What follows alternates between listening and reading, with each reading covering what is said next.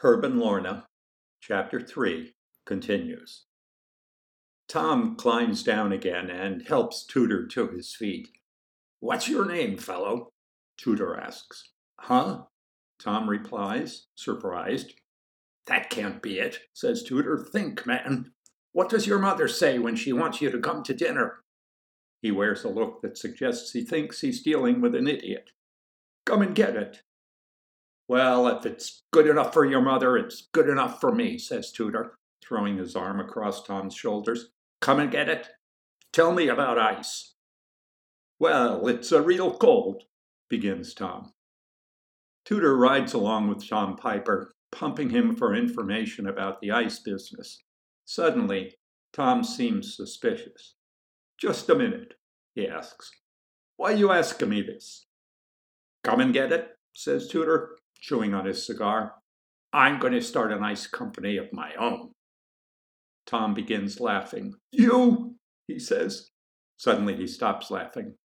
"You got a vice president?" he asks. Tudor shakes his head. "How much does it pay?" Tudor shrugs. "Okay, I take it," says Tom. They shake hands. Tom brings Tudor to his home.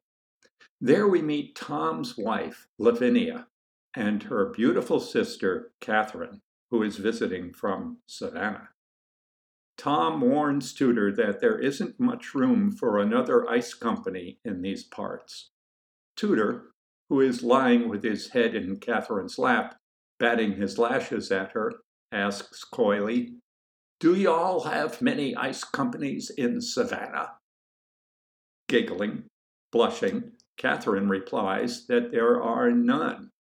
"Well then," declares Tudor, "we'll sell our ice in Savannah. We'll sell our ice where it's most wanted, in the sultry climes.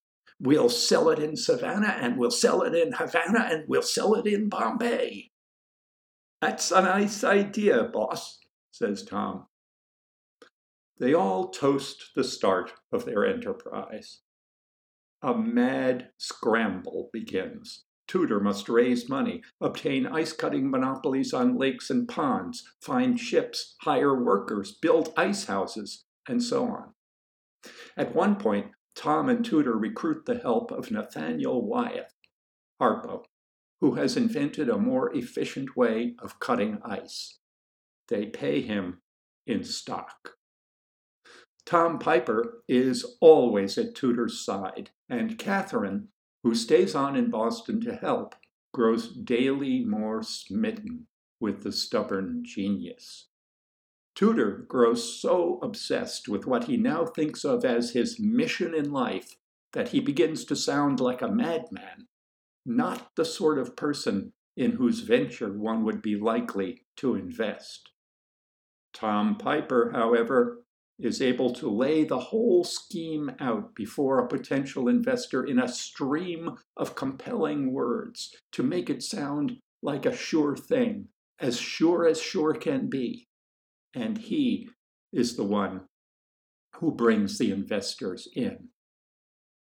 Against all odds, the enterprise is in place and operating when winter comes.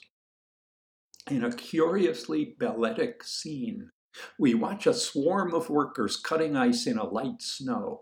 Small, dark figures moving against a seamless white background under the direction of Wyeth, who scoots around directing their work by waving, whistling, clapping his hands, and honking a small horn.